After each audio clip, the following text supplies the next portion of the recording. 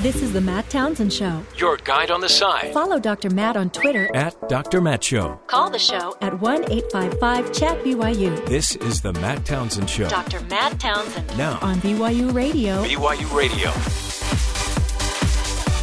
Good Friday morning, everyone. Welcome to the Matt Townsend Show. This is Jeff Simpson filling in for Dr. Matt, who's still away, but he'll be back very soon. Here with Terry South and Cole Wissinger. We've been having some fun this morning talking about language after we just listened to the BBC News, talking about our favorite and least favorite words that the Brits mispronounce, or I guess they pronounce it and we've mispronounced it. Well, they had the language first. Yeah, their go-to argument is it's called English, they're England. But, let's not get hung up on who started what language. But I was telling Terry I'm not sure where I stand on the word schedule. And your favorite word was... Aluminium. Aluminium. Coal. I'm a big fan of the spelling differences and their pronunciation of the letter Z as Z. Oh, yes. Which is shared by their Canadian friends. They add E to a lot of words. They the add letter U, E and U. And U, like color. Sometimes there's S's instead of Z's or Z's. I always get true. thrown on the person went to hospital. Right? Oh. Here it's the hospital. There it's just hospital. So it's not just the word hospital. They do it, university. They do it all these different like institutional sort of names. They drop the that we put in there. We have holidays. Yeah. They go on holiday. Yeah. But, in the end, we're not all that different. No comment from anybody on that. Okay. I don't know. They sound pretty different. We'll have to see. So, and I mentioned that if I grew up in Great Britain, I would have a Cockney accent because I'm from Southern California and we tend to, kind of just be a little, I don't want to say lazy in our speech, but just laid back, I think is the correct term for that. Cole, you're from Pennsylvania.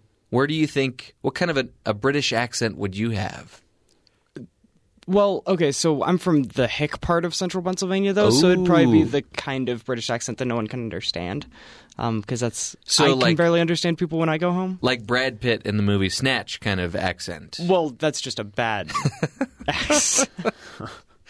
Oh, my goodness. And today, if you are around BYU, then it's no secret that today is BYU Football Media Day, and apparently we were not supposed to park in a certain parking lot. And a certain employee did park in that parking lot.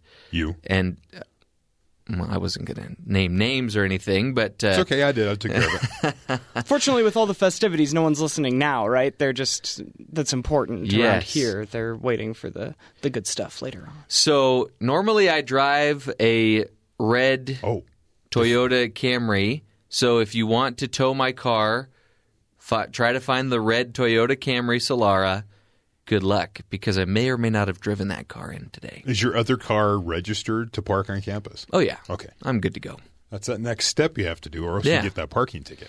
We've got an amazing show for you today. It's kind of a condensed show. As we said earlier this week that we were donating our third hour to BYU Sports Nation. They've been doing such a good job that, they need more. They're struggling. Let's be honest. They're struggling. They need more time on the radio to try to get some more listeners. And we're going to have a great time because we're going to be speaking with Karen Mangum, who is Tanner Mangum's mother, but we're not allowed to talk about that. Or at least Matt says he's not going to talk about it, and then he does anyway. Karen Mangum is a nutritionist by craft, right? That's what she does for a job. And so she has a lot of information. She's going to talk about summer fitness and some easy recipes and stuff. So it's topical. It's that. But, I mean, Matt says, I guess the pitch when he first talked to her is we're not going to talk about your son. We were looking for someone to talk about nutrition and someone who we could bring on and develop some sort of rapport with and not just have some random person from somewhere. And every time she comes in, all Matt wants to talk about is her son. And I'm like, well, Matt, the whole point was, but we did this before. We had the former BYU football coach Bronco Mendenhall. Mm-hmm. We had his wife on. And that was kind of the pitch is we're not talking about your husband, but all Matt talked to her about was her husband. What does she do? She manages the football coach and 3 boys. So she came in and talked a few times about, some things that she did. She had some professional pursuits before she kind of set those aside for her husband to pursue his job. So we talked about some of those things. There were some topics that way. But every time it just went back to the football program and the football coach, which really wasn't the point of the interview, but it's what happened. She's got a good topic. Yeah. She's going to give us some good pointers on how we can slim up in summer of 2017. I'm excited to hear that. We're also going to be sharing a story about how some dog doo-doo led to somebody going to jail. Yeah. Interesting story that we'll have shortly here on the Matt Townsend Show. It really escalated quickly in the confrontation over. Really, anything with doo-doo it's going to escalate very quickly. It's bad, yeah. But before we get all to that, Terry, what is going on around the rest of the country? The hackers who targeted U.S. state and local election databases last year were successful in altering voter information at least once, officials told Time magazine. Mm-hmm. Investigators have not yet identified whether Russian agents are behind the alleged alterations. Private data was also stolen, including driver's licenses, numbers, and the last 4 digits of Social Security numbers. Congressional investigators and special counsel Robert Mueller are looking into whether the Trump campaign received any of the stolen information. That's the whole point of the investigation. They'll probably find that nothing transpired that way to kind of, finish the loop, I guess, that people are looking for, but people were trying to break into the records, and apparently in some cases they did. Aha. Now, what effect that had on anything, that's what they're trying to figure out. A federal appeals panel upheld a ruling Thursday that overturned the murder conviction of an inmate featured in the Netflix series Making a Murderer. Did you ever watch that? Oh, yeah. So Brendan Dassey, he's the kid, not the guy that was the main focus of the show. The nephew. But the nephew, Brendan Dassey, was sentenced to life in prison for the 2005 murder of photographer Teresa Halbach. The panel affirmed that Dassey, who was 16 years old at the time, was coerced into confessing when investigators made him multiple false promises. Now, if you watch the Netflix documentary, it's so that's sad. The one thing that stood out was weird. Yes. What they did to that kid was really odd, because they had video of the entire interrogation they did of him. And states' attorneys can retry Dassey or appeal the decision to the U.S. Supreme Court. Now, I forget the guy's name, but the main perpetrator, he looks pretty sketchy. But this kid looks like they railroaded him. So that was the saddest part of the documentary. You just really feel for this kid. He didn't seem like he was all the way there mentally, and they took advantage of that. Okay, I'm sorry. I take that back. Yeah. The saddest part of the documentary is the fact that this woman was murdered, or supposedly. So, yeah. That was it. So, other news. Facebook approach 2 billion monthly users. Its CEO, Mark Zuckerberg, revealed a new mission statement. Do you remember their old mission statement? No. Okay. I didn't think anyone did, so we'll get to that. It says their new mission statement is, give people the power to build community and bring the world closer together. Actually, shouldn't it just be... look up old flames and try to find somebody's contact info? Sure, but you want to have something people. That's empowering and building and all that. So rather than having using it. Yeah, I know. Rather than have the new mission just be a philosophy, Zuckerberg says Facebook is turning it into a goal. We want it to help 1 billion people join meaningful communities. If we can do this, it will not only reverse the whole decline in our community membership we've seen around the world, but it will also strengthen our social fabric and bring the world closer together. Right now, Facebook considers there to be only 100 million meaningful group members. So people in Facebook groups. Are you a part of any Facebook groups? Yeah, but, probably not knowingly. Right. And then they don't count necessarily all those groups as being meaningful. Right. So, by the way, I keep putting my foot in my mouth. I don't personally go onto Facebook and look up old flames. You just admitted, basically, to No, it. I say that's usually what people do. And then the fact you're trying to cover your tracks now just makes you look guilty. The old mission statement, just for a note, was making the world more open and connected. See, I like that one better. Yeah, but it led to... Our information bubbles. It led to people online trolling each other because it was open. Now they're trying to figure out a way to give people the power to build community and bring the world closer together. So stop the conflicts. Hey, that movie Trolls was actually really good about all those people that get online and just troll each other. Yeah, sure. In the comment section. And finally, a Miami man accused of flooding consumers with 96 million phone calls touting fake travel deals faces a record a record proposed $120 million fine from the federal regulators who said he operated the worst robocall spoofing effort they'd ever seen. Adrian Abramovich tried to trick customers into answering and listening to his advertising message, the FCC says in a news release Thursday. The pace of calls works out to an average of more than 1 million calls a day. Oh, my goodness. Calls appeared to be coming from local numbers, but those who answered were prompted to press 1 to hear about a vacation deal, according to the FCC. If they did, consumers were then connected to call centers not affiliated with companies mentioned in the message. They would mention Expedia, TripAdvisor, Marriott, Hilton, and then you'd press 1, and that would actually transfer you off to a call center in Mexico where they were trying to get you into some kind of resort that wasn't involved with any of those names. They said they pressed 1. They were transferred to the Mexico call centers where operators attempted to sell vacation packages, often involving timeshares. Which is where the scam comes in. I am very familiar with these calls, not only because I get them, but I may or may not have seen some voiceover scripts for these types of calls. And a lot of people don't know this. My wife didn't know this, but you know, if you wait long enough, if you just let them keep talking on the message, there's an option to opt out of those phone calls. But then usually they'll just call you back under a different phone number. So they just keep changing the numbers so you can't block it. You can block a number and they'll just jam. Yeah, it's frustrating. That's all my we have a landline at my house, and my wife and I both have cell phones, of course, but we have a landline and we're debating what to do with it because the only people that call us there are, like telemarketers, robocalls, that kind of thing, and our moms.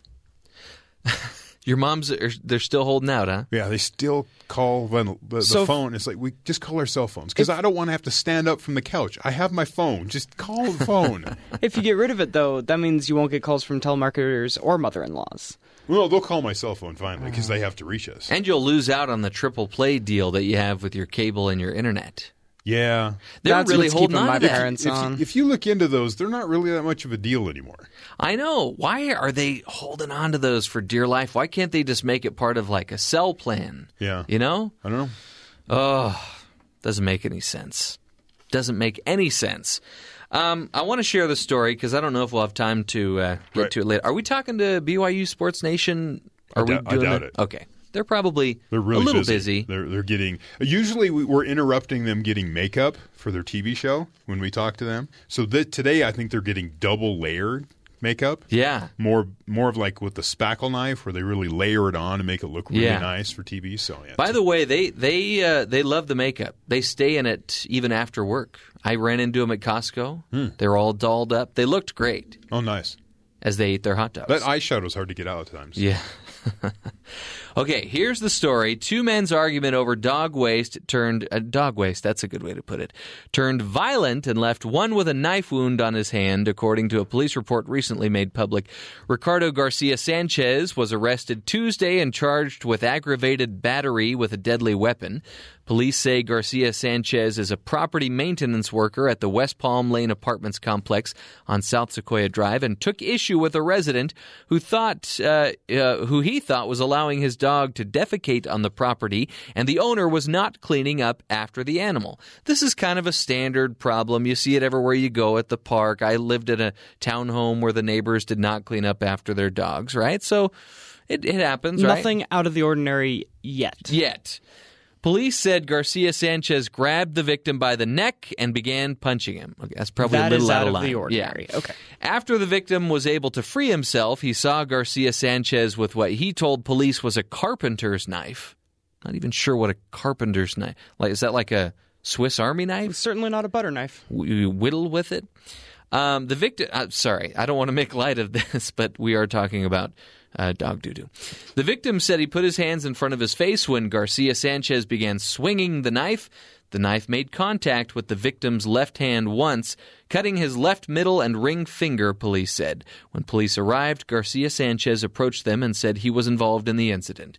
Well, good for him for manning up to it. He admitted to confronting the victim about his dog and said the property manager and several residents had made similar complaints. However, Garcia Sanchez denied ever having a knife in his possession and told police he was unaware of how the victim was injured. Wow. That brings to mind Monty Python. you're cut. Your hand's cut. No, it's not. No, it's not. How did that person's fingers get all cut? I don't know. Yeah. Oh, my goodness. So would you rather have your hand all sliced up or be incarcerated? Oh, neither. No, you have to choose. Okay. That's the rule of the dog doo-doo game. I'll take the hand all sliced up in a blender kind of option. Ooh. I don't like that image. Oh, my goodness. Well, it goes to show you that even you shouldn't do these things over dog doo-doo. I understand it's annoying. It gets stepped in and it's a nuisance. And people do it and aren't, considerate of other people. But come on, people. A carpenter's knife, which I still don't even know what that is. Hopefully Cole can Google a picture of that for me.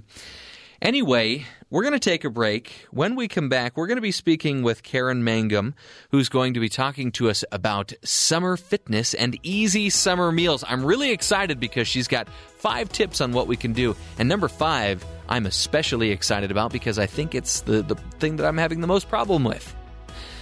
We'll take a break and cover that topic when we come back. This is The Matt Townsend Show.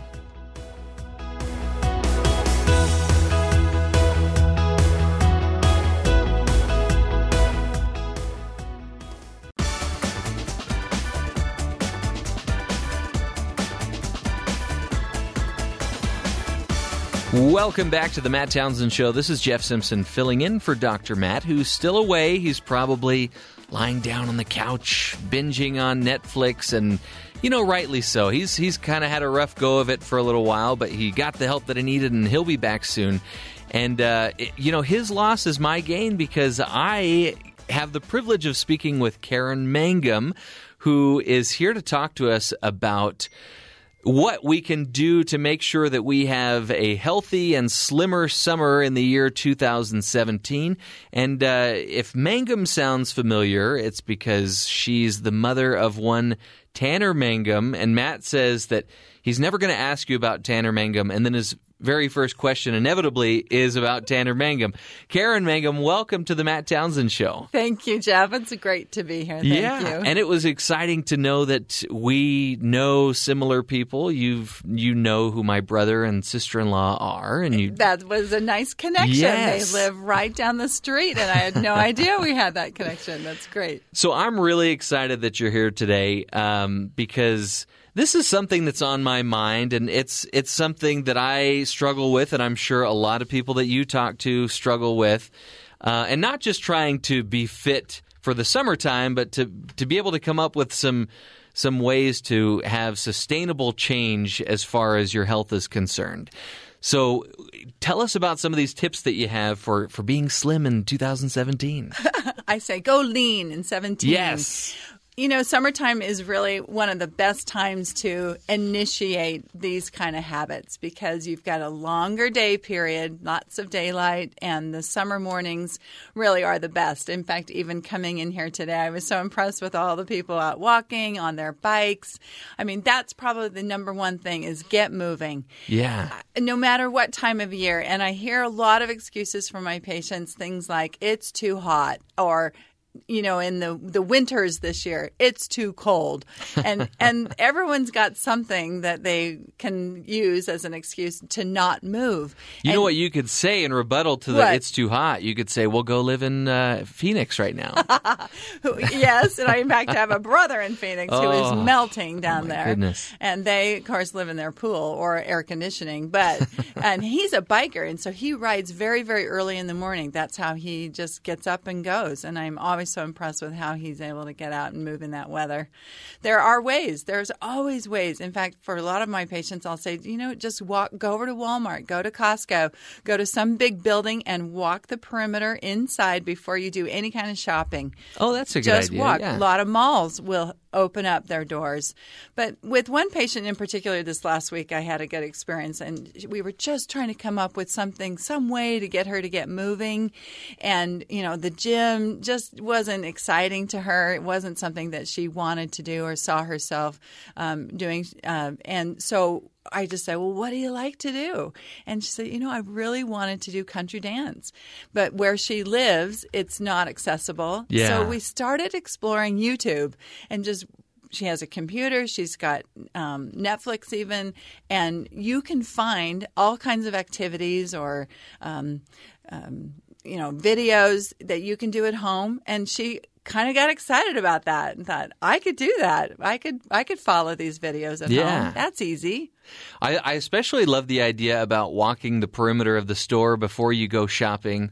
We do that every time we go to Costco, but then I'm also picking up samples along the way, and then a churro ends up in our cart somehow. So, I'll have to take another look at that one. No, there's a lot of walking. In fact, I just got back from a trip in New York City with my daughter who's just graduated, and I honestly didn't see a lot of overweight people in New York City, and largely because there's so much walking. Right. And in a lot of big metropolitan cities, there's so much walking. So we got to think about that. Kind of rearrange your life so that either you park far away and walk in, you use stairs. Those things do matter. And everyone's got an opportunity to get out and walk. So, and just go get a dog. Go get a dog so that you are forced to walk that dog. I'm glad that my girls are not listening right now because I don't know if we're ready for them to have a dog just yet. Okay, so that's the first one. Get moving. Yeah, get moving. And focus on what you love to do. That's exactly. great. That's great. important. And then, studies show that if you eat breakfast in the morning, you actually have an elevated metabolism. And it's all about getting that metabolism going. So metabolism growing rather than metabolism slowing. Mm-hmm. And breakfast is really the best way to do that. And it doesn't have to be much. It just has to be some kind of protein. So what'd you have this morning, Jeff? I had a banana and one of those, those, they're so like good. A bar? Sweet and salty. Oh, yeah. Yogurt bar or something like that. Well, it wasn't yogurt, but yeah. But I know what you mean. Sweet and salty bar. Yeah. And so you've got a little protein in there. Try to choose one maybe that would have a little more protein.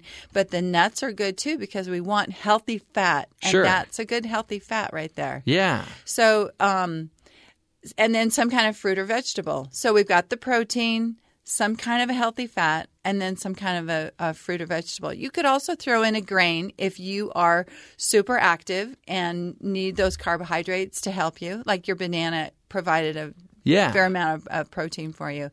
But on my food blog, I've got lots of great ideas of how to put together high protein like yogurt bowls or smoothies, egg ham muffin cups that you make. Like you whip up your eggs and your ham and your vegetables and you throw them into little muffin cups and bake those 10 minutes. And you've got these great little cups that you can use all week long. All of these sound way better than what I had for breakfast this morning. Me too, actually. So we told a story probably a month or two back about this man who he was only eating bacon. He would eat bacon every day, and he was actually losing weight. Now that obviously isn't sustainable, but it was interesting. Well, if you eat a small amount of anything, you'll probably lose weight, and that probably takes us to our a really important tip, and that is to really listen to your signals of hunger and fullness. We can talk about those more, but that is so key to really, really listen. We were born with signals that tell us when to eat and when to stop eating. Yeah, and for some reason, when culture hits the spoon or whatever reason, we just stop paying attention. So most of my patients who I actually do bariatric nutrition, meaning people who have weight loss surgery. And you know what? Their signals are way out of whack. Yeah. Because they've that would be so confusing. They've ignored those signals over a period of time, over and over, and their bodies have stopped listening. And so they don't really know when to stop. And so physiologically, that makes it difficult. So weight loss surgery kind of engages those signals in a kind of a mechanical way at first, but eventually they do become very, very good at listening to those signals. And that's how they drop the weight, because they eat such little amounts. Karen, let's do this. Let's take a break. And when we come back, I want to get to the other couple of tips that you have for us here. And I actually want to dive deeper into this tip that you're sharing right now, which is listening to your body and all the cues. And so we'll do that. We'll take a break. And when we return, we'll continue our discussion with Karen Mangum here on The Matt Townsend Show. We'll be right back.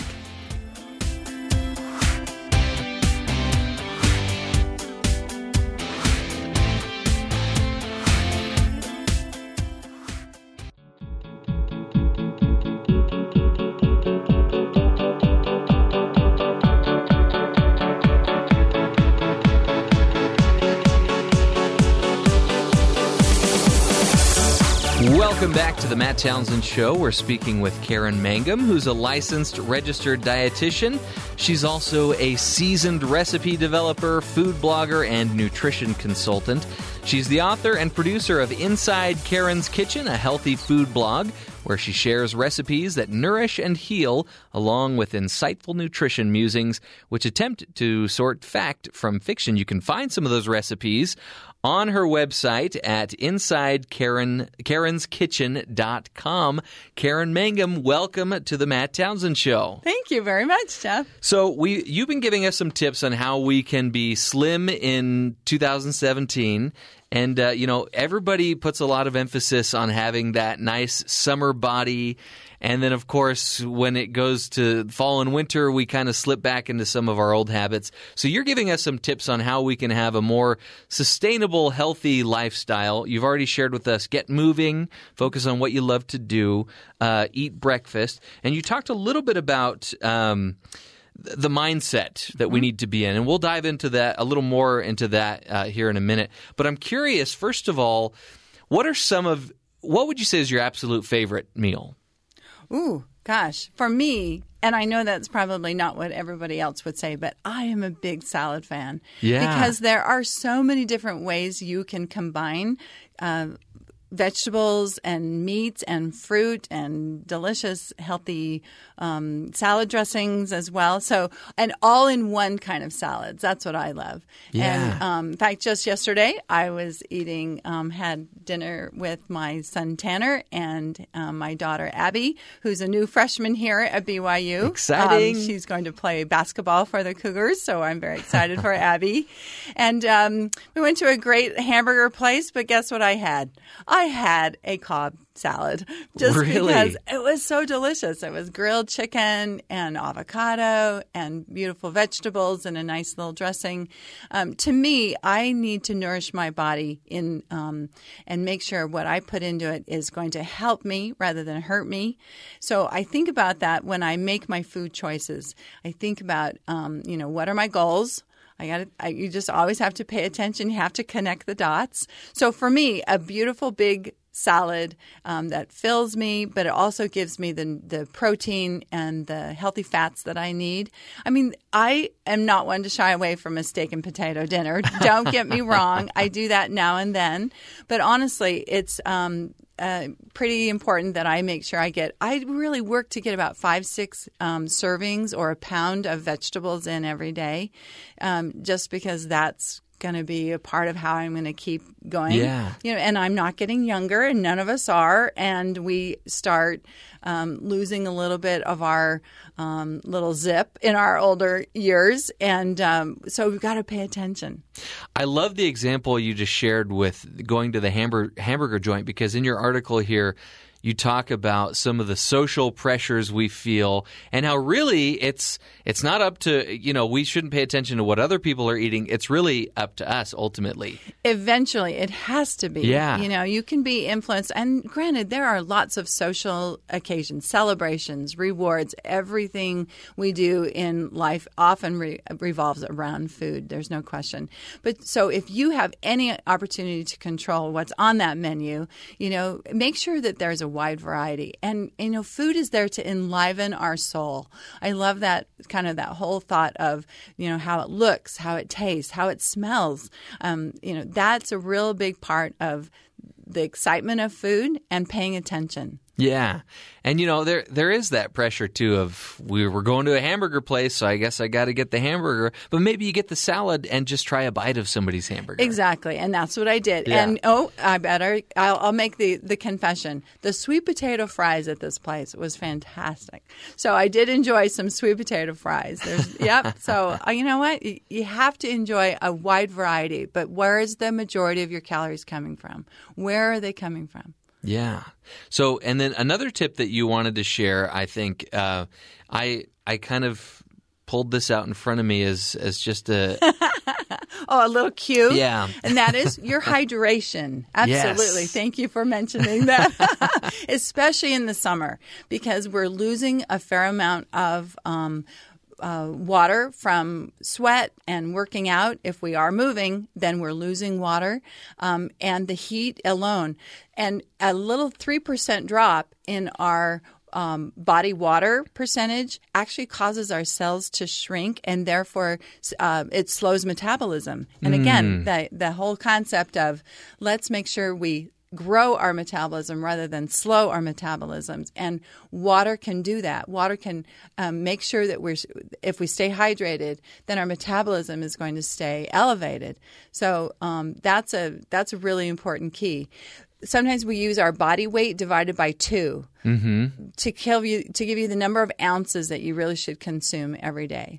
That's what I was going to ask you about. If you're like 150 pounds, then 75 ounces of water would be really highly recommended every day, or some kind of fluid. And remember, we can get that from our fruits and vegetables too. Yeah. Okay. So our body weight and divide it by 2, and that's how many ounces we should be drinking. Yeah. So that's a good little rule of thumb.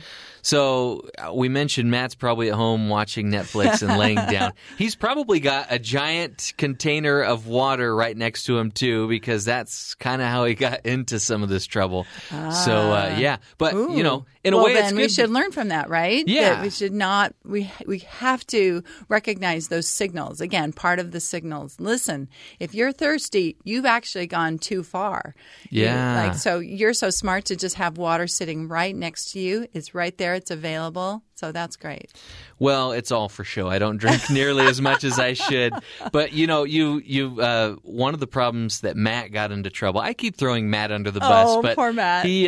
He's a big Diet Coke fan. Oh. But I think he's starting to see the error of his ways. And I myself will have like a cherry Coke once or twice a week. Yep. But I try to limit that to the weekend, And I do too. Yeah. So I'm a big, I like half and half. I'll do a half Coke, half Diet Coke. And occasionally that tastes so good to me. And it's one of those little treats that I allow myself, like you said, on the weekend or something.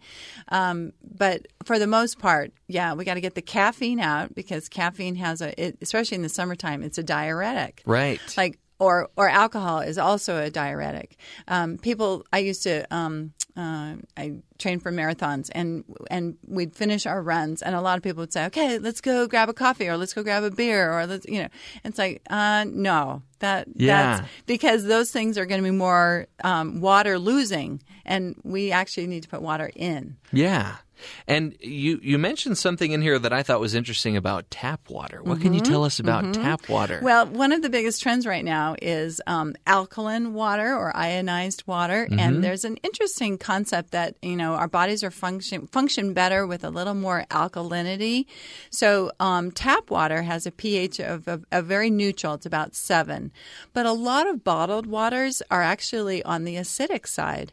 And so or I should say marketers are now producing what are called alkaline waters, which have a pH closer to 8 or 9, which will move our bodies more toward an alkaline state, which is actually better for us. In fact, eating more fruits and vegetables does create a more alkaline state. So it makes sense. But the studies are not supporting the alkaline water trend at this point. But one of the big things is that tap water and even some of these alkaline waters are keeping the minerals in the water. So tap water, honestly, is one of the best things, unless you have a lot of contaminants in your water in your area where you live. Just drinking tap water is probably one of the best things that you can do.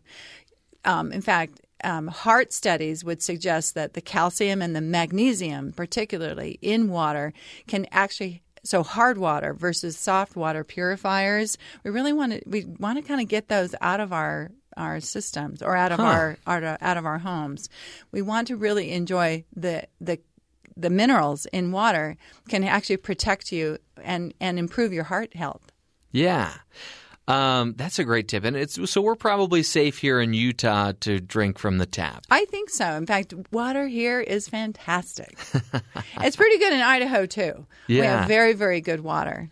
So you mentioned this a little earlier about being mindful, but I was hoping we could dive a little deeper into this because you do kind of break it down. You know, in journalism, you worry about the who, what, where, when, why, and how. And that's exactly what we do in mindfulness. So tell us a little bit more about those. Well, you know, just as you drive a car, you have to get in the car and you have to think about all the moving parts. You know, where are my mirrors?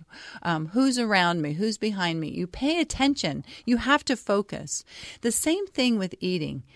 And Dr. Michelle May has, at her website, amihungry.com, and I'll give a plug for that because Dr. May has produced this great mindful eating cycle, and we use it a lot in our bariatric or weight loss surgery practice. Getting people to, first of all, think about the why. The why is, and not just we're at BYU, but the why, why, because once you establish the reasons why you're eating, it really makes a difference in what. So the why determines the what. What are your goals, Jeff? What are some of your health goals? My health goals are to have health goals. Ooh, have health goals. If I could just start there, I mean, that's obviously the first step. But, I'd love to shed a few pounds, more than a few. All right. And just exercise regularly. Okay, so those are two important goals. And you have to, on a scale, even of 1 to 10, you have to identify how important are those goals? Yeah. How meaningful are those goals? And if it is, then you want to say, then what I eat needs to be consistent with that goal. So if my goal is to drop a few pounds, then what I'm going to eat, I'm going to try to focus on lean protein, extra fruits and vegetables. It doesn't mean that I can't have or can't enjoy some of the things we've been talking about. It just means the majority of my goal of my eating is going to be those things. Yeah. So the why, really assess, am I eating because I'm hungry or is it for some other reason, like I'm terribly bored or I'm frustrated, I'm stressed, and I use food as a way to deal with that. Yeah. We get a lot of people who unfortunately, that pattern becomes so predominant in their lives that food takes over, and then the food's kind of controlling them rather than they control the food. Yeah. And I love that analogy of getting into your car, too. That's such a clear picture and describes perfectly what I'm, dealing with right now. So that's the why. Yes. What else is there? Then there's, of course, the why determines the what. So always paying attention. If you're, for the most part, normal eating means we're going to eat when we're hungry. And occasionally we give ourselves permission to eat maybe when we're sad or we're celebrating or in social settings. That's normal. But if it takes over, then we have to be careful. Okay, so the what. Then we have to really pay attention to how. How are we eating? Are we using food mindfully? Are we paying attention to slowing down, chewing more thoroughly, taking our time, really enjoying the kind of the sensual experience of food, meaning, the taste, the flavors, the smells. There's a lot of aspects of eating that are more than just taste. Yeah. So slow down. Yeah. And, it's interesting because, it's usually when you're not thinking about what you're eating that you overeat. And then all of a sudden, how many times has it happened where somebody's eating and all of a sudden it's like, oh, I'm totally full. Exactly. How did this happen? How'd that happen? Yeah. Now, it takes about 20 minutes. I mean, this is really good science. But when we eat, food goes into the stomach, takes its little time to work its way, the enzymes, works its way down into the intestines. By the time it hits the intestines and triggers the production of a certain enzyme that then goes to your brain and says, "You're full, Jeff. Stop eating." It's about 20 minutes. Yeah. So if you are eating a lot of food and you can pound a lot of food down in 10, 15 minutes, you are overeating. Yeah. So take your time, give your body a chance to really register fullness so those signals to the brain can tell you when you're full. Yeah. And honestly, that leads to the next one is how much? How much do I need to eat, really? And for most of us, it's a lot less than what we do. Oh, yeah. Right? Yeah. Yeah.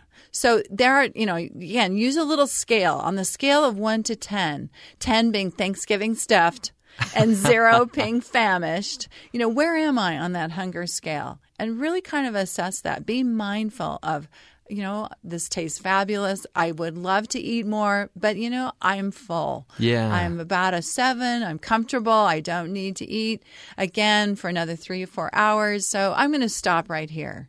And then allow yourself to get back to a neutral, and then maybe even 3 or 4 hours. Really, for most adults, we don't really need to eat that. Yeah. Occasionally, we need to eat a little more often. But do you ever work with anybody that is focused on the money when it comes to the food? Like, well, I paid for this, so I really ought to finish it. Exactly. We hear a lot of that. Or, most of us in my generation, we grew up in the clean the plate club. You clean your plate. You don't leave anything on there. I would love to see my kids clean their plate, by the way. But don't. Because children are so intuitive to their natural signals of hunger and fullness. So questions at your house should be things like, are you full? How do you feel? Are you full? And if they are, maybe one more bite of the healthy vegetable they didn't get enough of, you think, but then allow them to stop. Yeah. But you do say, well, then that's great. We're not going to eat again for another couple hours, and hold to it. Because a lot of times kids will come to you and say a half hour later, I'm hungry. I want something. This is like every day in my house. So then you have to say, you know what? We're not going to eat for another hour. And I can usually tell they're not full when they're asking can I be done? And then their very next question is, can I have dessert? Yeah. So they're just trying to skip ahead to the good stuff. Well, and include all of that as part of a healthy eating, and that takes away a lot of the stress at the dinner table. If you kind of lets a parent off the hook in a way. Yeah. To determine how much, because kids are really very, very, very smart about that. So, Karen, just in closing here, what is the first step, or what's the one thing we can do today to kind of head in the right direction? I really liked all the tips that you had as far as being mindful. Mm-hmm. So what can we do today to get on the right path?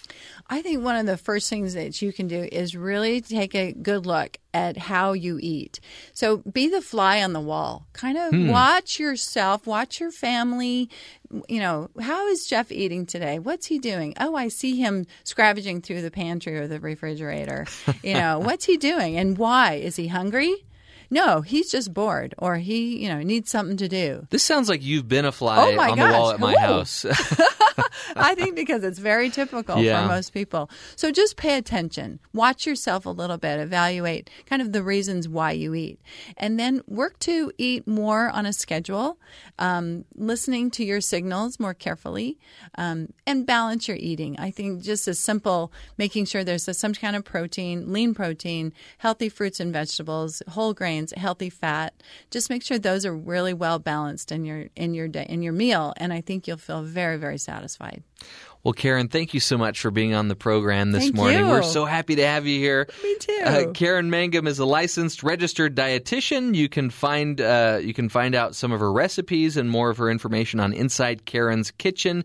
It's a healthy food blog.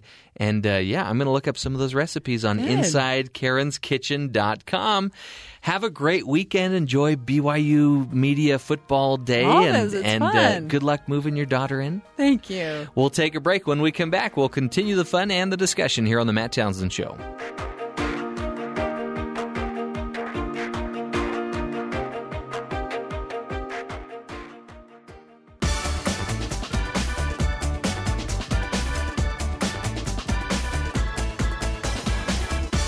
Welcome back to the Matt Townsend Show. We just finished up a wonderful interview with Karen Mangum, and Cole and I were talking during the break about where we're currently at in our eating habits, and Cole has an amazing metabolism, is slim as a stick, and can eat whatever he wants.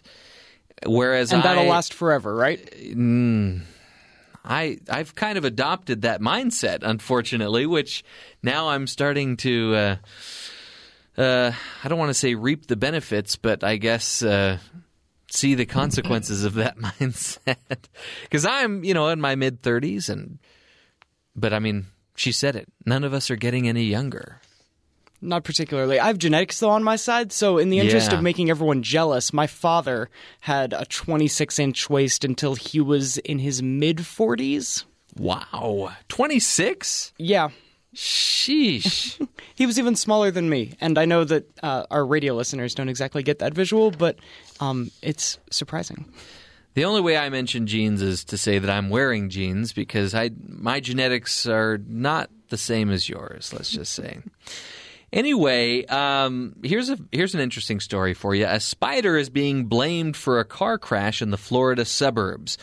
Broward Sheriff's Office spokesman Michael Jackals tweeted that the car crash happened Tuesday after the driver saw a spider loose in the car. The white car hit a light pole, knocking it into the street in Cooper City, which is northwest of Miami.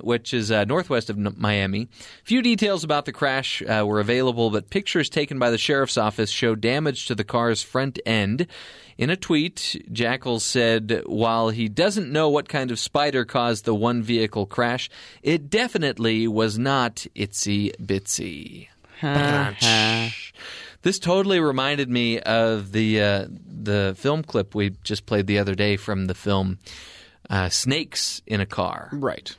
Because admit it, if you saw a snake in your car, it might cause you to crash that car. And a spider, similarly speaking. Oh, yeah.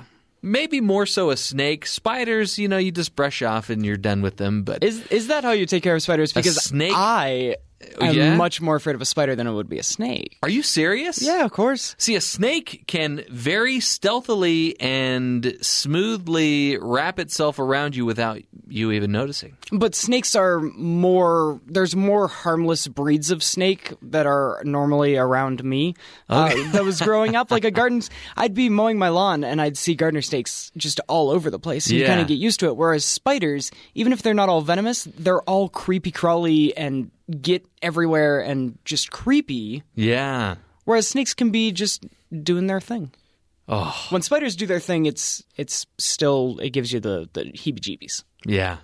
It is embarrassing, though, when somebody says, you've got a spider crawling on you, and then you let out this high-pitched, girly scream as you try to brush it off yourself. Jeff's general reaction to most things. I'm not saying that's what I do, but and then, of course, there's the problem with walking through a spider web that nobody else can see, and Brian Regan's got a great bit about that and how ridiculous you look when you have to do that. But anyway, if you see a spider, calm down. If you see a snake, I wouldn't calm down, but Cole apparently says that they're not as harmful as spiders might be. So just calm down, pull over, take care of the problem, don't get in a car crash. Be safe out there. Don't text while you drive, and don't try to freak out when spiders attack you in your car. We'll take a break. When we come back, we'll continue the fun here on the Matt Townsend Show. We'll be right back.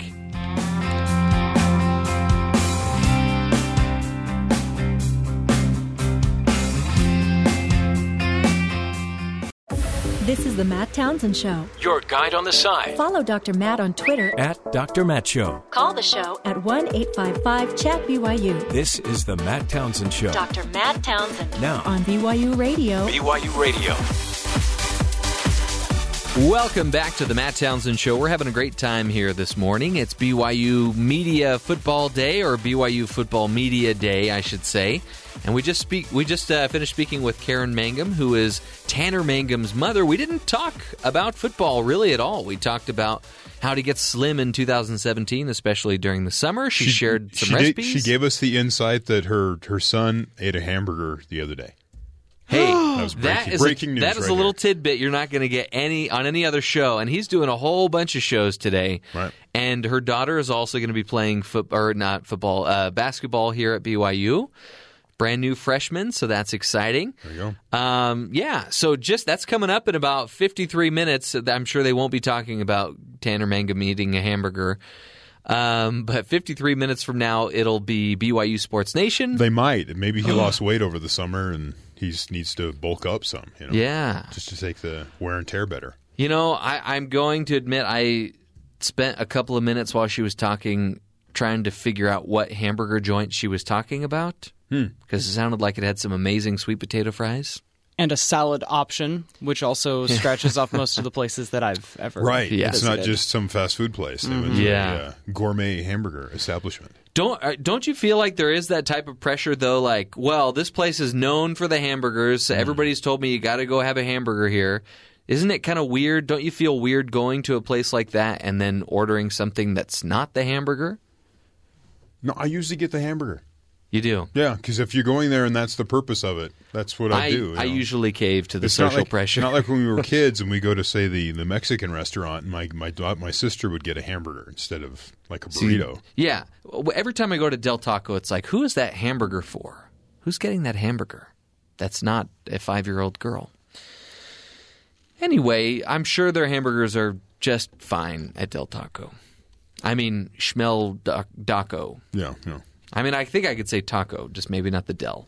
And now we've said it about 5 times. Good job. Anyway, we've got a fun guest coming up. We're going to be speaking with Reno Mahe, who is one of the coaches for BYU football. Also, somebody with a very busy schedule today. In fact, I think right here he's running off to go be a part of the State of the Program that's coming up here at 9 o'clock. And then Terry South is going to be giving us some of the news.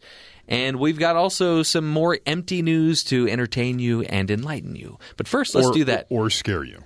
Depends on the day. Some of it is scary. Yeah. But Terry, let's hear what's going on around the rest of the country first. A tornado ripped apart several buildings in Alabama on Thursday, while the mayor of a coastal Louisiana town urged residents to evacuate ahead of the rising tides. The tropical depression, now Cindy, it was a tropical storm, now it's a depression, was fueling much of the weather across the southeast yesterday. Meanwhile, the Gulf Coast was still suffering from the effects of Cindy. Former tropical storm now crawled ashore from the Gulf of Mexico early Thursday near the Louisiana-Texas state line. Downgraded to a tropical depression, Cindy was weakening as it headed north through Louisiana towards Arkansas, but a broad circulation around the system swept moist Gulf air over the south, fueling bands of strong weather and pushing up coastal tides. Most of the floodwater in the reports I saw yesterday had crested, which means it's going to, recede and go away. But, just the damage that'll be done. We'll see that over the next few days, what the fallout from that storm was. A Pew Research Center survey of nearly 4,000 Americans released Thursday found a substantial 44% of Americans say they know someone who had been shot by a gun, either accidentally or intentionally. Oh, my goodness. So 44%. The survey also asked respondents their opinion on gun laws, with 52% of adults overall saying that gun laws should be more strict than they are today, 18% saying less strict, and 30% saying they're about right. The effect of personal connections also pales in comparison to that of partisanship. About 3/4 of Democrats and Democrat-leaning independents support stricter gun laws, while fewer than 3 in 10 Republicans and leaning Republicans do, regardless of whether they know someone who has been shot or not. Do you know somebody personally that's been shot? I do not believe so. Yeah, I don't think I do either. So we're not in that group. But I found that to be a large number of people that are affected I was surprised by that. This year at VidCon, a convention for online video creators, YouTube shared some metrics that really drive home how much it's dominating mobile video usage and how quickly it's servicing its gaining viewers on TV. The highlights were the fact that there are now 1.5 billion logged-in users visiting the site every month. So 1.5 billion a month use the YouTube.com either through mobile or a desktop or on a television. They say one of the biggest markets that are growing right now for them are these smart televisions. Yeah. So you sit down, just flip through an app and then watch the videos on your screen there. The distinction is important that there are undoubtedly still a few folks hopping on YouTube that aren't necessarily using a Google account to do so. So people are actually just going to YouTube. They're not even logged in still watching videos that way. So logged-in users spend an average of more than 1 hour per day watching YouTube on just their mobile devices. 1 hour? An average of an hour watching on a phone or a tablet. Sheesh. Which is crazy, but it's showing just how pervasive video has gotten and the mobile web. And like I said, the other market that's growing for them is on the TV. So they're going to focus that way. That's the frustrating part about YouTube is you end up watching all these videos, and then if you add up all the time, you realize, man, I could have watched an episode of my favorite TV show during that time. Right. Oh. But you just saw that bear fall out of a tree 5 times. And that was worth it. Right. He was cute. And finally, some 30 boys have worn skirts to school in protest at being told they were not allowed to wear shorts. The pupils from ISCA Academy in Exeter, England, asked permission to modify their uniforms because it's hot. They were denied. School uniform guidelines currently allow male pupils to wear trousers. Female pupils, they can wear trousers or skirts. Pupils may remove their ties but must carry them with them, and shirts can be untucked in class but must be tucked in when they leave the classroom. One of the boys who took part in the protest said, "We are not allowed to wear shorts, and I'm not sitting in trousers all day. It's a little hot." One of the head teachers said that shorts were not part of the school uniform. People said the idea of the protest came from the head teacher who originally made the suggestion, although one student said that he did not think that she was serious. They said they hoped the school would reconsider its shorts policy as a result of the protest, and the head of it has indicated that it might be considered. One of the boys was asked, "How do you enjoy wearing a skirt?" He said, "It's a bit breezy." A bit breezy. Well, it's probably not too unlike wearing a kilt, I would imagine. Except you don't have that little pouch in the front that I don't even know what that pouch is. You know what that is? It's like that fur pouch thingy. Anyway, that is, to be honest, that's kind of a clever way to go about getting them to make a change. That would be frustrating, not being able to wear shorts. I can't even imagine, being in Phoenix, Arizona and not being allowed to wear shorts. Sheesh. Well, good for them. Very clever. When we return, we're going to take a break right now. When we return, we're going to be speaking with Reno Mahe, who is the running back coach for the BYU Cougars. He's got a busy day today because it is BYU Football Media Day. So we'll have him here in just a minute, here on the Matt Townsend Show.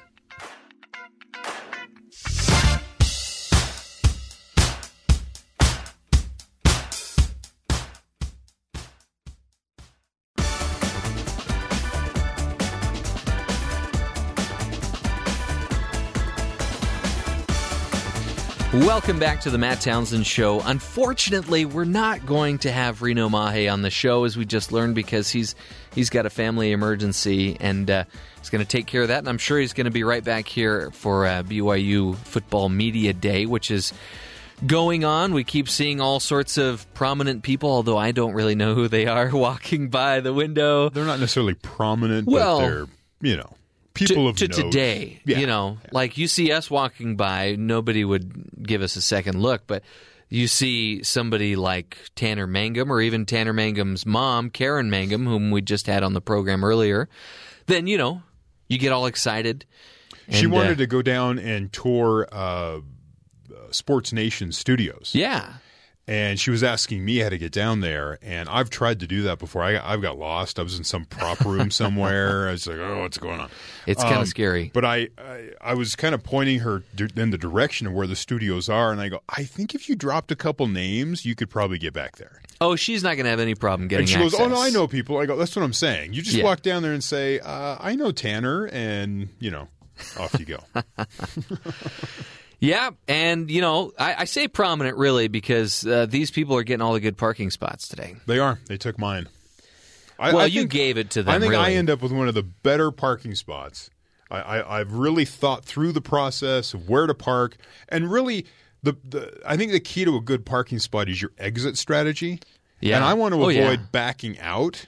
Now, you do the same thing. You pull through, so you just, when you get in your car, you just pull out. You don't have to back up and try to, figure out the parking lots, and it's all you can't see what's coming. And so I really kind of thought through that when I arrived here, and I gave that spot to somebody else. Good for you. Now I'm parked under some tree out front. So I'm going to follow suit, and I'm going to give BYU Sports Nation the third hour of our program today. That's great. They need it. They're actually not taking that. It's actually the state of the program. Sports Nation starts at the normal time at 10, and it goes for 2 hours. I was informed from Tanner Mangum's mom, who apparently knows more about our schedule today than I do. But again, let's not get hung up on the details. The important part is we're giving them the third hour. Right. Because Jeffrey was less than generous with his parking spot this morning, he's chosen to be generous with the schedule of the show. There's a difference between being less than generous and just not reading key emails. And I fall into the latter category. Yeah. See, we're getting bogged down in the details here. Not important. But Terry, you've got an interesting story that you want to talk to. You've got an argument which seems like it would be very difficult to sway people with this argument. Now, this was an area of focus for me because no matter what mattress my wife and I purchase, it always ends up, after a while, not working out for me. Okay. I want something that's almost hard as a rock. Now, wait a minute. You say it doesn't work out for you. Are you regularly rotating the mattress? Sure. Okay. But still, I mean... And it's regularly working out for your wife, right? She's fine with it, apparently. Okay. Mm-hmm. And I'm the one over here just uncomfortable completely. We went, you go to the mattress store, and you test out mattresses because you don't know what you want, right? Right. I laid on like the hardest thing you could possibly imagine. This is awesome, My wife's like, no, not at all. I'm like, all right. So, yeah, we have different, So then, I mean, there's products where you can have your mattress half whatever number you want. Like we'll call it the sleep hashtag. Yeah. So you can pick however the firmness versus softness, and you can have that split and everyone's happy, but right. We're not going to do that because to me it seems kind of ridiculous. Yes. But what ends up with my mattress is I end up laying in the same spot. I don't really move around a lot, and so it sort of craters. And so right. I get this big divot I hang out in all night long, and it works well actually with an infant. To toss them on the bed because they can't get out of it. Yeah. They're just stuck in this sort of crater that I've created. But so there you get into the discussion of like sleep positions, but because it craters like that, I can only sleep on my back. Because if I sleep on my front, then you end up with this thing where your back bends and it sort of pushes your stomach down and your head's up, and so you get that bend right in the middle of your back, and I wake up with back pain because I've been kind of putting that pressure on it all night long. Yeah. And you can't really sleep on your side because it's kind of a weird angle, and so you end up just on your back, which is fine, but you want some variety at times. Oh, yeah. Or some freedom of movement. I'm of the opinion if I don't wake up at least once or twice throughout the night and change positions, it's not a good night's sleep, even if I've slept all the night through. And I'll end up laying in one spot, and I have you wake up and you kind of have to stretch, you feel kind of like really tight, maybe some pain, but but then it's mostly just like your body hasn't moved in a while, right? Yeah. So it's kind of built up some of that. And there's some suggestions coming up that talk about why it's really good for you to actually move around when you sleep. Yeah. Rather than there's some people that they'll just fall asleep and they never move. And that's actually probably not the best for what your body should get when it sleeps. It's important, though, when you are on the top bed of a bunk bed that you don't move around too much. Right. But if you have a king-sized bed, then you have that range of motion without worrying about slapping or smacking or kicking or pushing. Well, there's still probably some of that going on anyway. Yeah, and then if your kid hops in there, they're going to kick you in the ribs anyways. That's what kids do. So first off, we'll talk about body position when you sleep. What's the best position to sleep in, do you think? If I'm not tired enough, I have to sleep on my stomach. Okay. If I'm dead tired, I can fall asleep on my back. But I usually revert to my sleeping position is actually, I don't want to use the word dictated by my wife, but she'll occasionally wake me up and say, you're snoring, you have to sleep on your stomach. Wow. What do you think is the healthiest position to sleep in, do you think? I've heard it's the side. Isn't it your side? It's not what this says. Which side? Really? Yeah. This is interesting. It says if you sleep on your back, you're the picture of health. So really? And it says exaggeration, but sleeping face up prevents acid reflux as well as head, neck, and spinal pain. This position might also help you stay wrinkle-free if you're worried about that. Now, wait a minute. We had a guest on this show that talked about this very thing, and they said if you're sleeping on your back and you're snoring, it's because you're not breathing properly while you're sleeping. Well, that would be other reasons. Okay. Maybe you got some nasal work that needs to be done. Huh. Get some sort of roto-rooter guy to come in and fix something. Dig around. But what it says is, although lying on your back is ideal, no sleep position without possible complications. When you do sleep in this position, be sure to use supportive pillows under your head to keep your stomach lower than your esophagus. Don't sleep on your back, though, if you suffer from sleep apnea or are in your second or third trimester of pregnancy. They tell you not to do that when you're pregnant. There's too much force down on the baby. You kind of sleep on your side, so the baby, And it seems like so many of these, you hear a wide range of opinions on it, especially the sleeping on the back. My wife started sleeping on her back during her last pregnancy, and it freaked me out because every doctor said, don't do that. But this last one was like, well, you can't really stop your body from doing what it wants to do on its own in the middle of the night, Yeah. So, but once you get to the second and third trimester, you kind of have that speed bump situation where you just can't roll anymore. The kid's in the way. So I don't know. If you're on your side, it says you're doing fine. This sleep position offers many of the same health benefits as sleeping on your back, such as reducing both acid reflux and back pain. Just to a lesser degree, you also tend to snore less while on your side. However, sleeping on your side is more likely to cause wrinkles if, again, you're worried about wrinkles. I guess I could see that, yeah. The fetal position, some people like to, I guess, keep it tight and tuck everything up close, and they have that comfort feeling, I guess. Yeah. But you should think about trying a new sleep position if you're pregnant or if you are a chronic snorer. The fetal position is your best bet, but for anyone else, sleeping hunched like this might exacerbate any chronic pain or soreness, and it will also restrict your breathing. So try to adjust your curled up fetal position into a straighter lying on your side position. So, I don't know. I've never really tucked the knees up and got all, When I'm not saying random things in my sleep, I've got my head propped up with my arms, and my wife will have to wake me up and be like, what are you doing? And the final one they have here is stomach. So if you sleep on your stomach, this says, let me guess, you often wake up feeling sore or unrested. If you sleep on your stomach, you stretch your spine in an unnatural way for long periods of time, which is probably what I experience when I'm laying on my stomach that way, along with the crater I sleep in. You also have to keep your head to one side at all times because you can't sleep face down. You'll suffocate in your pillow, right? Yeah. It says which can aggravate your neck and complicate your breathing. As hard as it may seem to change your sleep position, try to break this bad habit by switching either to your side or back. Consciously practicing your new position during your waking hours, as well as finding the right head-neck support, will ease the transition if you are a stomach sleeper. You just gave me a great idea. What if I sleep on a massage table and at the head of those have the little hole that your face can go through. That way I don't have to sleep with my head to the side. It also keep your spine aligned because it's flat. That's true. But it's cushioned, so it's comfortable. And then, but you probably have to put like a little bucket underneath that little head hole. But drool, yeah. It happens. Yeah, I guess. Some favorites of mine. The vampire, when you sleep on your side, you just cross your arms over your chest like this. Okay. Or like one arm in between your legs. It's just but it's kind of getting back to some of those comfortable baby positions, just feeling comforted. And, yeah. I don't know. But so I like I sleep on my back because I have to. Mm-hmm. I'd like some more freedom of movement because I feel kind of constricted that way, but apparently it's the best way to sleep. Unless you snore, then you have to roll over on your side. Exactly. Which or on your don't stomach. Snore. Just so I've never been awake when I was snoring, so I have no idea. I love the arguments that I get into with my wife when she'll accuse me of snoring or talking in my sleep or saying something that I don't realize what I'm saying.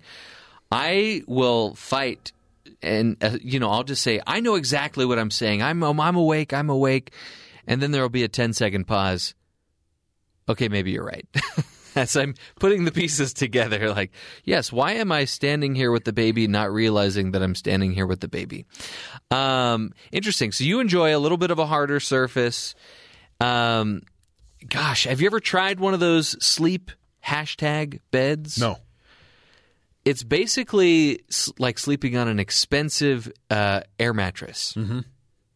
I didn't enjoy it when I tried it out. Sleeping on a raft. I always get pushed away by the price. Oh, yeah. I just go, whoa, really? And that's, we could have a whole other discussion about mattress stores, too. We went into one time, and you always want to do research. You know how you'll go see something in a store, and you're like, okay, I'm just going to look it up on Amazon, and I'll buy it cheaper there.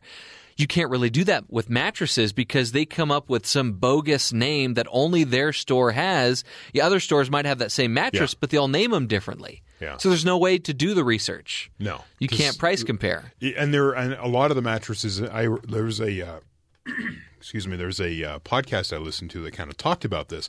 Also the marketing idea of if you see mattress stores, they tend to cluster.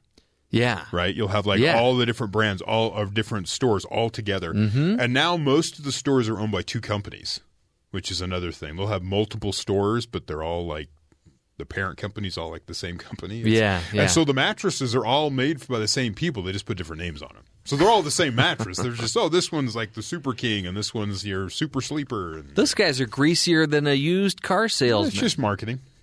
Which, if you want to approach that being greasy, I'll let you take the heat for that. Well, greasy mostly because all the people try out the mattresses and they have all the hair product. That's the other problem is this idea of just like jumping on the mattress in the store. It's like, does anyone clean this? Is this? And so it goes on to this other article I found on Men's Health talking about sleeping on the floor. The guy tried it out for a week and it helped him. Really? In what way, though? Well, he goes, we live in an over-cushioned life. And he goes, we sit in chairs at work and sofas in front of the TV, and we sit on a thick mat. We sleep on a thick mattress at night. All this cushiness makes us soft. Sleeping without a mattress on the floor, he was interviewing a person that wrote a body alignment type book called Movement Matters and Move Your DNA called, Katie Bowman. And Bowman has done this for 3.5 years. She has numerous benefits. She goes, you'll sleep better, achieve a deeper quality of sleep, and wake up feeling good, she says. Those super pricey memory foam mattresses are movement restrictors. They lock you into one position. This prohibits the natural turning of your body that you undergoes at night. The aches and pains most people suffer after waking up are due to not moving for hours. Yeah. Right? So you get those aches and pains. All right. By sleeping without a mattress, you'll strengthen tiny muscles that build over time.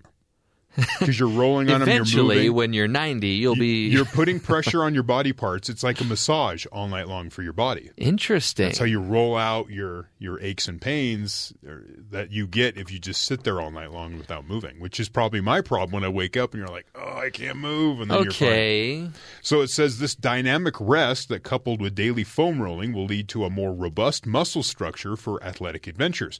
Though I was skeptical, I decided to give the suggestion a try. Recently, this is back to the article author here from Men's Health. It says, recently I've been suffering from annoying muscle knots bestowed upon me by weight training, and so maybe a thorough massage via a night of sleeping on the floor might help. He was recently told you wouldn't have to jump immediately from the mattress to the mat. He could ease into it using some steps. And so what they end up doing is they as they kind of shift around, they're able to set it up where they have like a mat on the ground. So you weren't like completely just on the floor. There's like a foam mat kind of to give you a barrier to begin with. And then over a period of days and weeks, you take away your mat, maybe go to a blanket, and then finally just the floor. So you kind of ease yourself down to the floor. Okay, now, but what if we experience some of these same problems on the floor that we're having on the bed where we're not sleeping in the right position or we're not moving around enough? Wouldn't that end up being worse because now we're on a very hard surface doing these horrible things on the floor?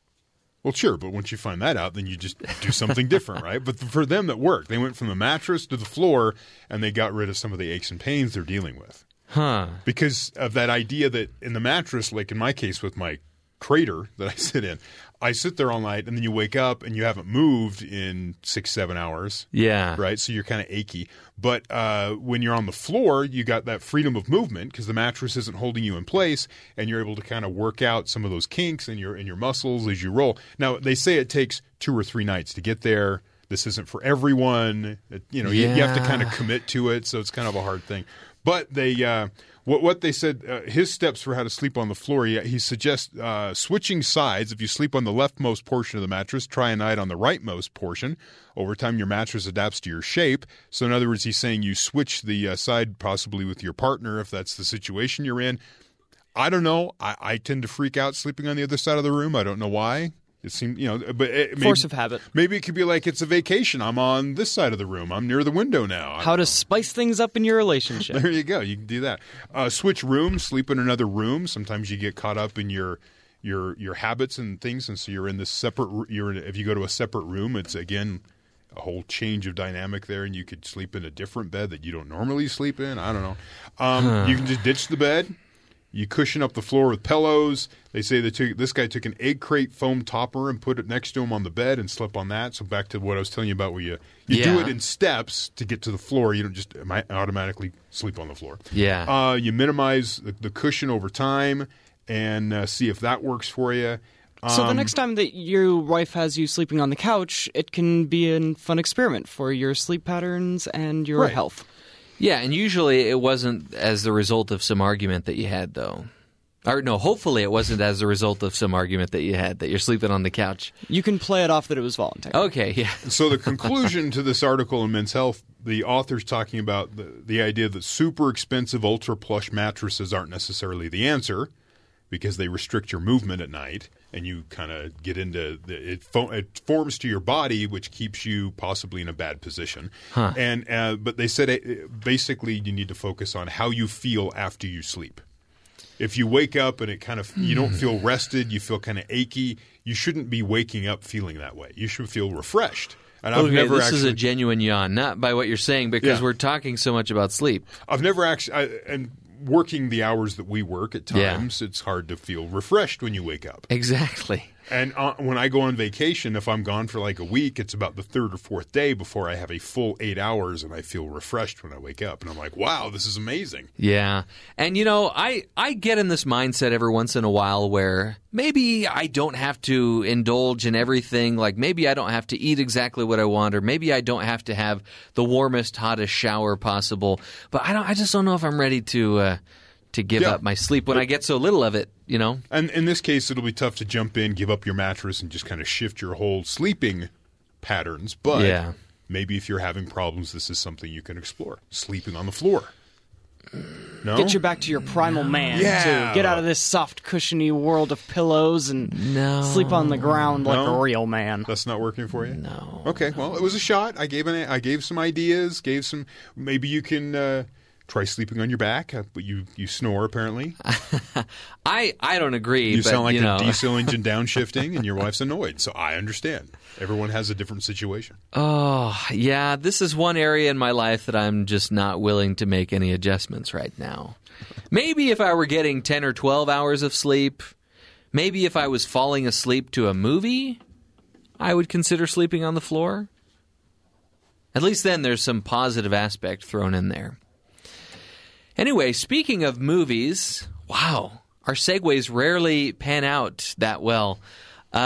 Speaking of movies, when we come back, we're going to be speaking with Sean O'Neill, who is one of our go-to guys for telling us which movies we should see and which ones we can probably, not see. And this weekend, there's one movie in particular that he could not see because... it wasn't screened for critics. So when we come back after the break, we will continue this discussion about movies with Sean O'Neill. This is The Matt Townsend Show.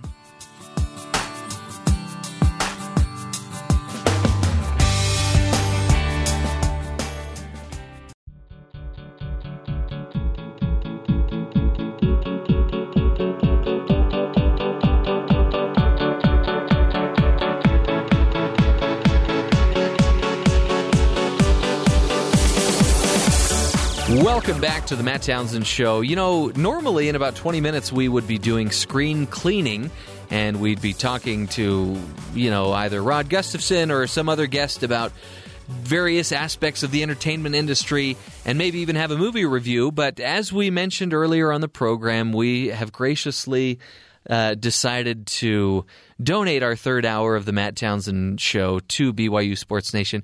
We feel like they don't get enough airtime. They're kind of struggling in the ratings. Alternative facts. Sports Nation? Sports Nation isn't coming on during your third hour. Oh, they're not? No. See, this is how much I know about BYU Football Media Day. Well, it's the football program talking to you at 9 a.m. See, Sean, another thing we talked about on the program is I didn't even know I wasn't supposed to park in that parking lot. You didn't get the email? If I did, the 3 or 4 that were sent out this week? Yeah. Don't tell Don O'Neill that I kind of skim through the emails and maybe ignore some things. But hey, Matt read the email and just took it down and just didn't even show up. Yeah. So, lazy Matt. Come on. No, he'll be back soon, hopefully. His surgery went well. So that's good. So instead of screen cleaning, we thought we'd bring in Sean O'Neill, and we're going to talk, because you get advanced screening passes to these films. I do see movies in advance for movie reviews. You just heard one, actually. You critique them on our show. Exactly. So we heard what you thought of Cars 3 during the break. Yeah. But didn't like it a whole bunch. Interesting. It was fun, but it was kids will love it. You gave it a what grade again? A C. So Rod Gustafson gave this an A-. I know. And he said that Pixar's back. Because I can't. What was the last movie that they had? Was it The Good Dinosaur, or was it Inside Out? No, it was Finding Dory. Good Dinosaur was 2 years ago. See, I'm out of it. Finding Dory, which I enjoyed Finding Dory. Okay, but so Cars 3, clearly not your favorite Pixar film. No. I want to hear what your top 5 favorite Pixar films are. See, that is so tough. Because there's so many good ones. And you mentioned WALL-E earlier during the break. I have never seen WALL-E. Really? Yeah. I don't know how I missed unique. That one. It is. And you've heard that the first 40 minutes or so, I don't think there's any dialogue in the first 40 minutes. There's noises, but that's about it. It's so cute. It's a beautiful film. It does get a little preachy by the end, but I think WALL-E is a great character, and I love the little robot romance that goes on in the movie. So you should check it out. WALL-E is certainly my mother's least favorite Pixar movie. Oh, really? Because my mom is blind. And so for the first half of that movie, she doesn't know what's going on. Nothing. She heard WALL-E and Eva, and that is all. It. And another thing to be said in favor of WALL-E is it came out during a time when Pixar was putting out some really great stuff. Yeah. WALL-E, Ratatouille, just really out there stuff that was just so brilliant and had great scripts. I think Ratatouille would be my number 5. Really? Yeah. Okay. I like that movie a lot. Interesting. But I'm a cook. I like cooking. So there you go. I do like that Brad Bird directed it. I love Brad Bird, and he's one of my top 5 on here. Brad Bird is got my number 1. Yes. Well, don't spoil it. Later. If you don't know what that is, don't spoil it. So, Ratatouille, it's just so much fun. Yeah. In fact, I will still, to this day, yell at my kids, "Let's do this thing!" Okay, so that's your number 5. That's probably my number 5. I would probably put... And I kind of cheat whenever I am asked about my favorite Pixar films because I tend to put the Toy Story films in a class of their own. I have to agree with you on that. It's a solid trilogy. Yes. As trilogies go, I only have a handful of trilogies that I enjoy the entire experience, and Toy Story is definitely one of them. But my least favorite, I wouldn't say my least favorite because it's a wonderful film, but... if I had to say the least of the 3, I know it would be Cole's number 1, which is Toy Story 2. I would put at the bottom, Me too. They're all kind of the same story. They all blend together so well. But at the end of every single one of them, though, your heartstrings are just being pulled goodness, like a right, like a lawnmower starter. And there have probably been times when I've seen this film and thought, I might like this better than Toy Story 1. Yeah. But you have to give credit for Toy Story 1 for being the first Pixar movie. The novelty of it. For starting it all out. And it is such a sweet, simple story. So Toy Story 2 would be in my number 5. Okay. Yeah. What's your number 4? Okay. There's a toss-up. So I'm going to have to give an honorable mention, which Bug's Life. Is the honorable mention. Which is the one during the break I said is the one that people tend to forget about. Just to make sure it gets mentioned and that no one forgets about it. I love that movie, though. It is such a great movie. Great voice acting in that movie, too. Definitely. Hopper is just... Kevin Spacey. He's so great. And is it Richard Kind plays kind of the dim-witted grasshopper. Yes. I love Richard Kind. I know. He is so funny. Yeah. But my number 4, I have to go with Monsters, Inc. Yes. Oh, see, now you keep mentioning all these ones that are not on my list, and now I'm wondering if they should be. Okay. But that's a great movie. The whole the animation with now I can't remember the character's name. Mike and Sully or Waternoose? It was Sully. Okay. Sully's fur. Oh. I still remember watching a featurette of how they did Sully's fur, and it is amazing how they got that fur to all blend together and work in unison. And yeah. It was amazing. And Steve Buscemi's chameleon-looking guy was pretty creative animation for the time as well. So my number 4 was at one time my number 1, and it's because I saw it right after I got married. So it was the perfect time of life for me to enjoy this film, and it's Up. Oh, yes. I love Up. It easily could have been a short film, based on that 5 or 6 minute little vignette. Just the intro. Yeah. Yeah. It's one of the most beautiful things you've ever seen. No dialogue. No dialogue. The score, I love the score to Up. Now, by the way, I panned Cars 3 kind of, but the short that's in front of Cars 3, it's called Lou, and it's fantastic. Okay. I'm looking forward to that. It really is good. So it's kind of a throwback to Toy Story, but there's no toys involved. Okay. Interesting. Yeah. So I'm going to say Up is my number 4, and here's the best way I can describe Up. Up is the version of Around the World in 80 Days that I enjoy. Yeah. I don't enjoy the Best Picture winning film Around the World in 80 Days. I've even given it a second try. Really? And to me, it's just boring. I think it's boring. Seen it. I've read the book. I enjoyed the book. But the film, to me, was just a little slow and boring. So this is the version And that's implying that you haven't given the Jackie Chan version a shot either, then. I'm going to skip that one for now. Although Arnold is in it, I hear. This is the version of Around the World in 80 Days that I enjoy. It's it's whimsical, it's light, and it has one of the most beautiful sequences in any film that I've ever seen. And the music has a major role in that. So that's my number 4. What's your number 3? My number 3, it goes back to the ocean. It's Finding Nemo. Yes. Finding Nemo, it tugged at the heartstrings, and all of these do that.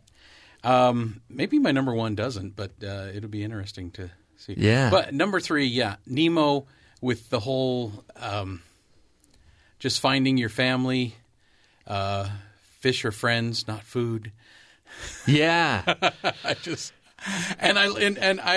have to say, even through the second Finding Nemo, and then you got Finding Dory, the fish in the bags. Oh, it's just been a running gag throughout. That was films. Funny. Yes, I think that's hilarious. Watch through the entire credits in Finding Dory, and you'll see that. I thought it was so appropriate that they did that, actually. And, the only reason I noticed that scene is because I was watching the credits, because I like to see who voiced which character. Sure, yeah. And I saw it was like Brad Garrett and Willem Dafoe, and I was like, they weren't in Finding Dory. And then if you wait until the very end, that's where they are. That's where they are. Yeah. That's a good one. I really love the seagulls. Yeah. In Finding Nemo. Mine. So it's just so on spot. Yeah. With those characters. Oh, that is a good one. And for me, the best part of Finding Nemo is Albert Brooks. I'm a huge Albert Brooks fan. Have you ever seen Defending Your Life? That is my favorite Albert Brooks film and one of my favorite movies. Great movie. One of the best romantic comedies you'll ever see. If you guys have never seen that movie, all you people in Listenerland, if you haven't seen that movie, find it and watch it. It's rated PG. It is. Meryl Streep, Albert Brooks, Yeah. I thought it was wonderful. Yeah, one of my favorites. My number 3 has a 3 in the title. Oh. And it's Toy Story 3. Ah. And I am I'm pretty torn, but I'm more upset than torn on this because I really don't think there should be a Toy Story 4. I really don't want there to be. I know they're writing it. And it upsets me because this is one of the most perfect endings to a story I have ever seen. Had a perfect send-off with all these characters. I can see them wanting to do another one. Right, because there's merchandising and... No. I can see a story. Yeah. But for people of my age, and I'll give away my exact age because I was Andy's exact age. There you go. Toy Story kept the continuity of the years between their movies along with actual real time that was passing. He was a small kid in Toy Story 1 and he was a little bit older in 2. They were only about 2 years apart when they were released.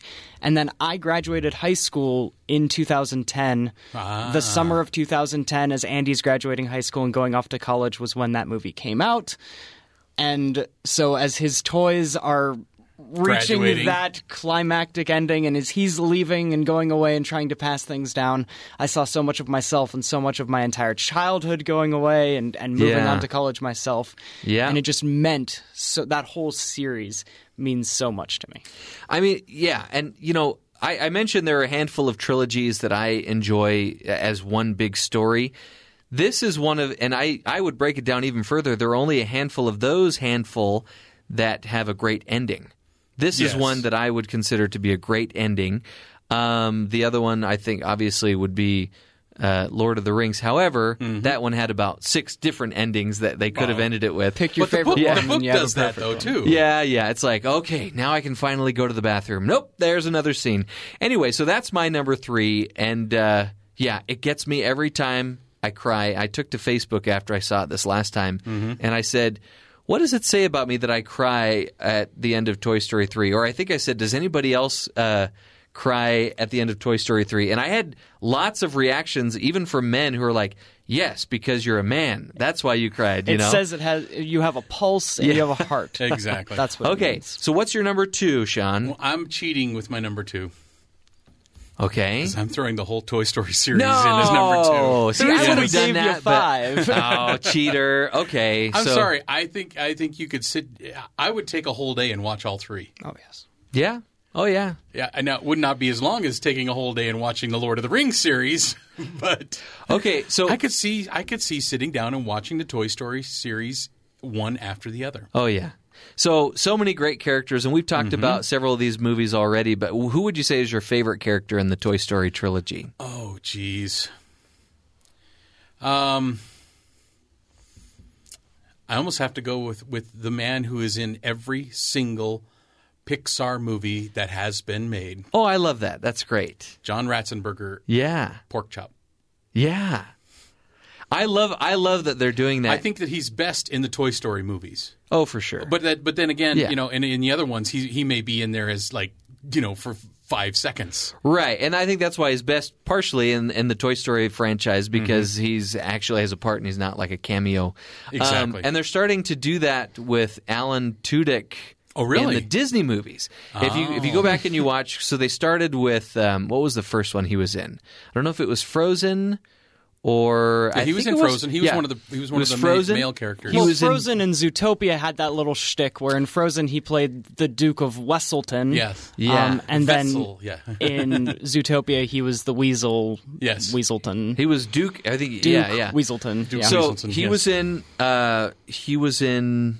What was it? Frozen. Yes. He was in Big Hero 6. He was in Zootopia. Where was he in Big Hero 6? Big Hero 6, he was Alistair, the rich guy that you think is the villain. Oh, okay. Yeah. And he was also in Moana. He was the chicken. He had 2 roles in Moana. Or the rooster, the chicken, and he was the rooster and one of the villagers.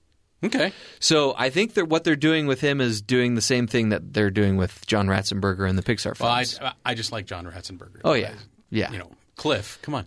My number 2, and I might have to go back and watch these films again because they might shift around a little bit. I would just have to put Toy Story 1 because it's the film that started it all, and it started great, so you have to have a great beginning in order to have a good trilogy. So that's going to be my number 2. Okay. Yeah. And then I know for a fact our number 1 is going to be the same. So on the count of 3, we'll say it. 1, 2, 3. The Incredibles. Oh, yeah. Cole, your number 1, too? Also, yeah. Yes. That's Brad Bird as Edna Mode. Oh, my goodness. Still to this day cracks me up. Yes. I love that character. And, it's just fantastic. Yeah. Really quickly, Incredibles was some of the most amazing animation you've ever seen. I can give you some recommendations for stuff to see in the theaters after we come back. If you Let's do that. But there's really no argument. I think The Incredibles is most people's number 1 Pixar film. And I'm so happy Brad Bird is on for number 2. Yes, hallelujah. Okay, we're going to take a break. When we come back, Sean O'Neill's really quickly going to give us some recommendations for this weekend for your viewing pleasure. This is The Matt Townsend Show.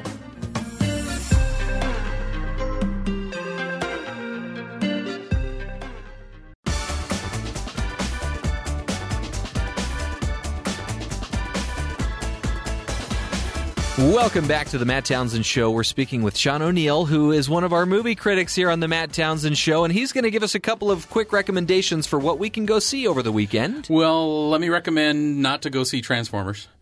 It was not screened for critics, so it could be the Citizen Kane of action movies, though, and you wouldn't know. Oh, yeah, right. There could be some good stuff in there. I have no idea. Michael Bay just doesn't. I don't think he wanted his movie to be critiqued. Yeah. So, Anyway, other movies that are out right now, though, The Book of Henry. You got a tale of two movies here. The first half of the movie is much different than the second half of the movie. First half of the movie, you have you've got this kid who runs his household. He does the finances and everything. Mom sits on the couch and plays video games. Mom, played by Naomi Watts, and in the middle of the movie, Henry, boom, gone. Passes away. But Henry is so smart, he knows that his next-door neighbor is being abused by her stepfather. Oh. And he has a plan in a book on how to help her, and Mom has to get that plan into action. That sounds interesting. That's the second half of the movie. It is kind of interesting, but then it's like, well, I was entertained, but I'm watching somebody stalk somebody with a gun.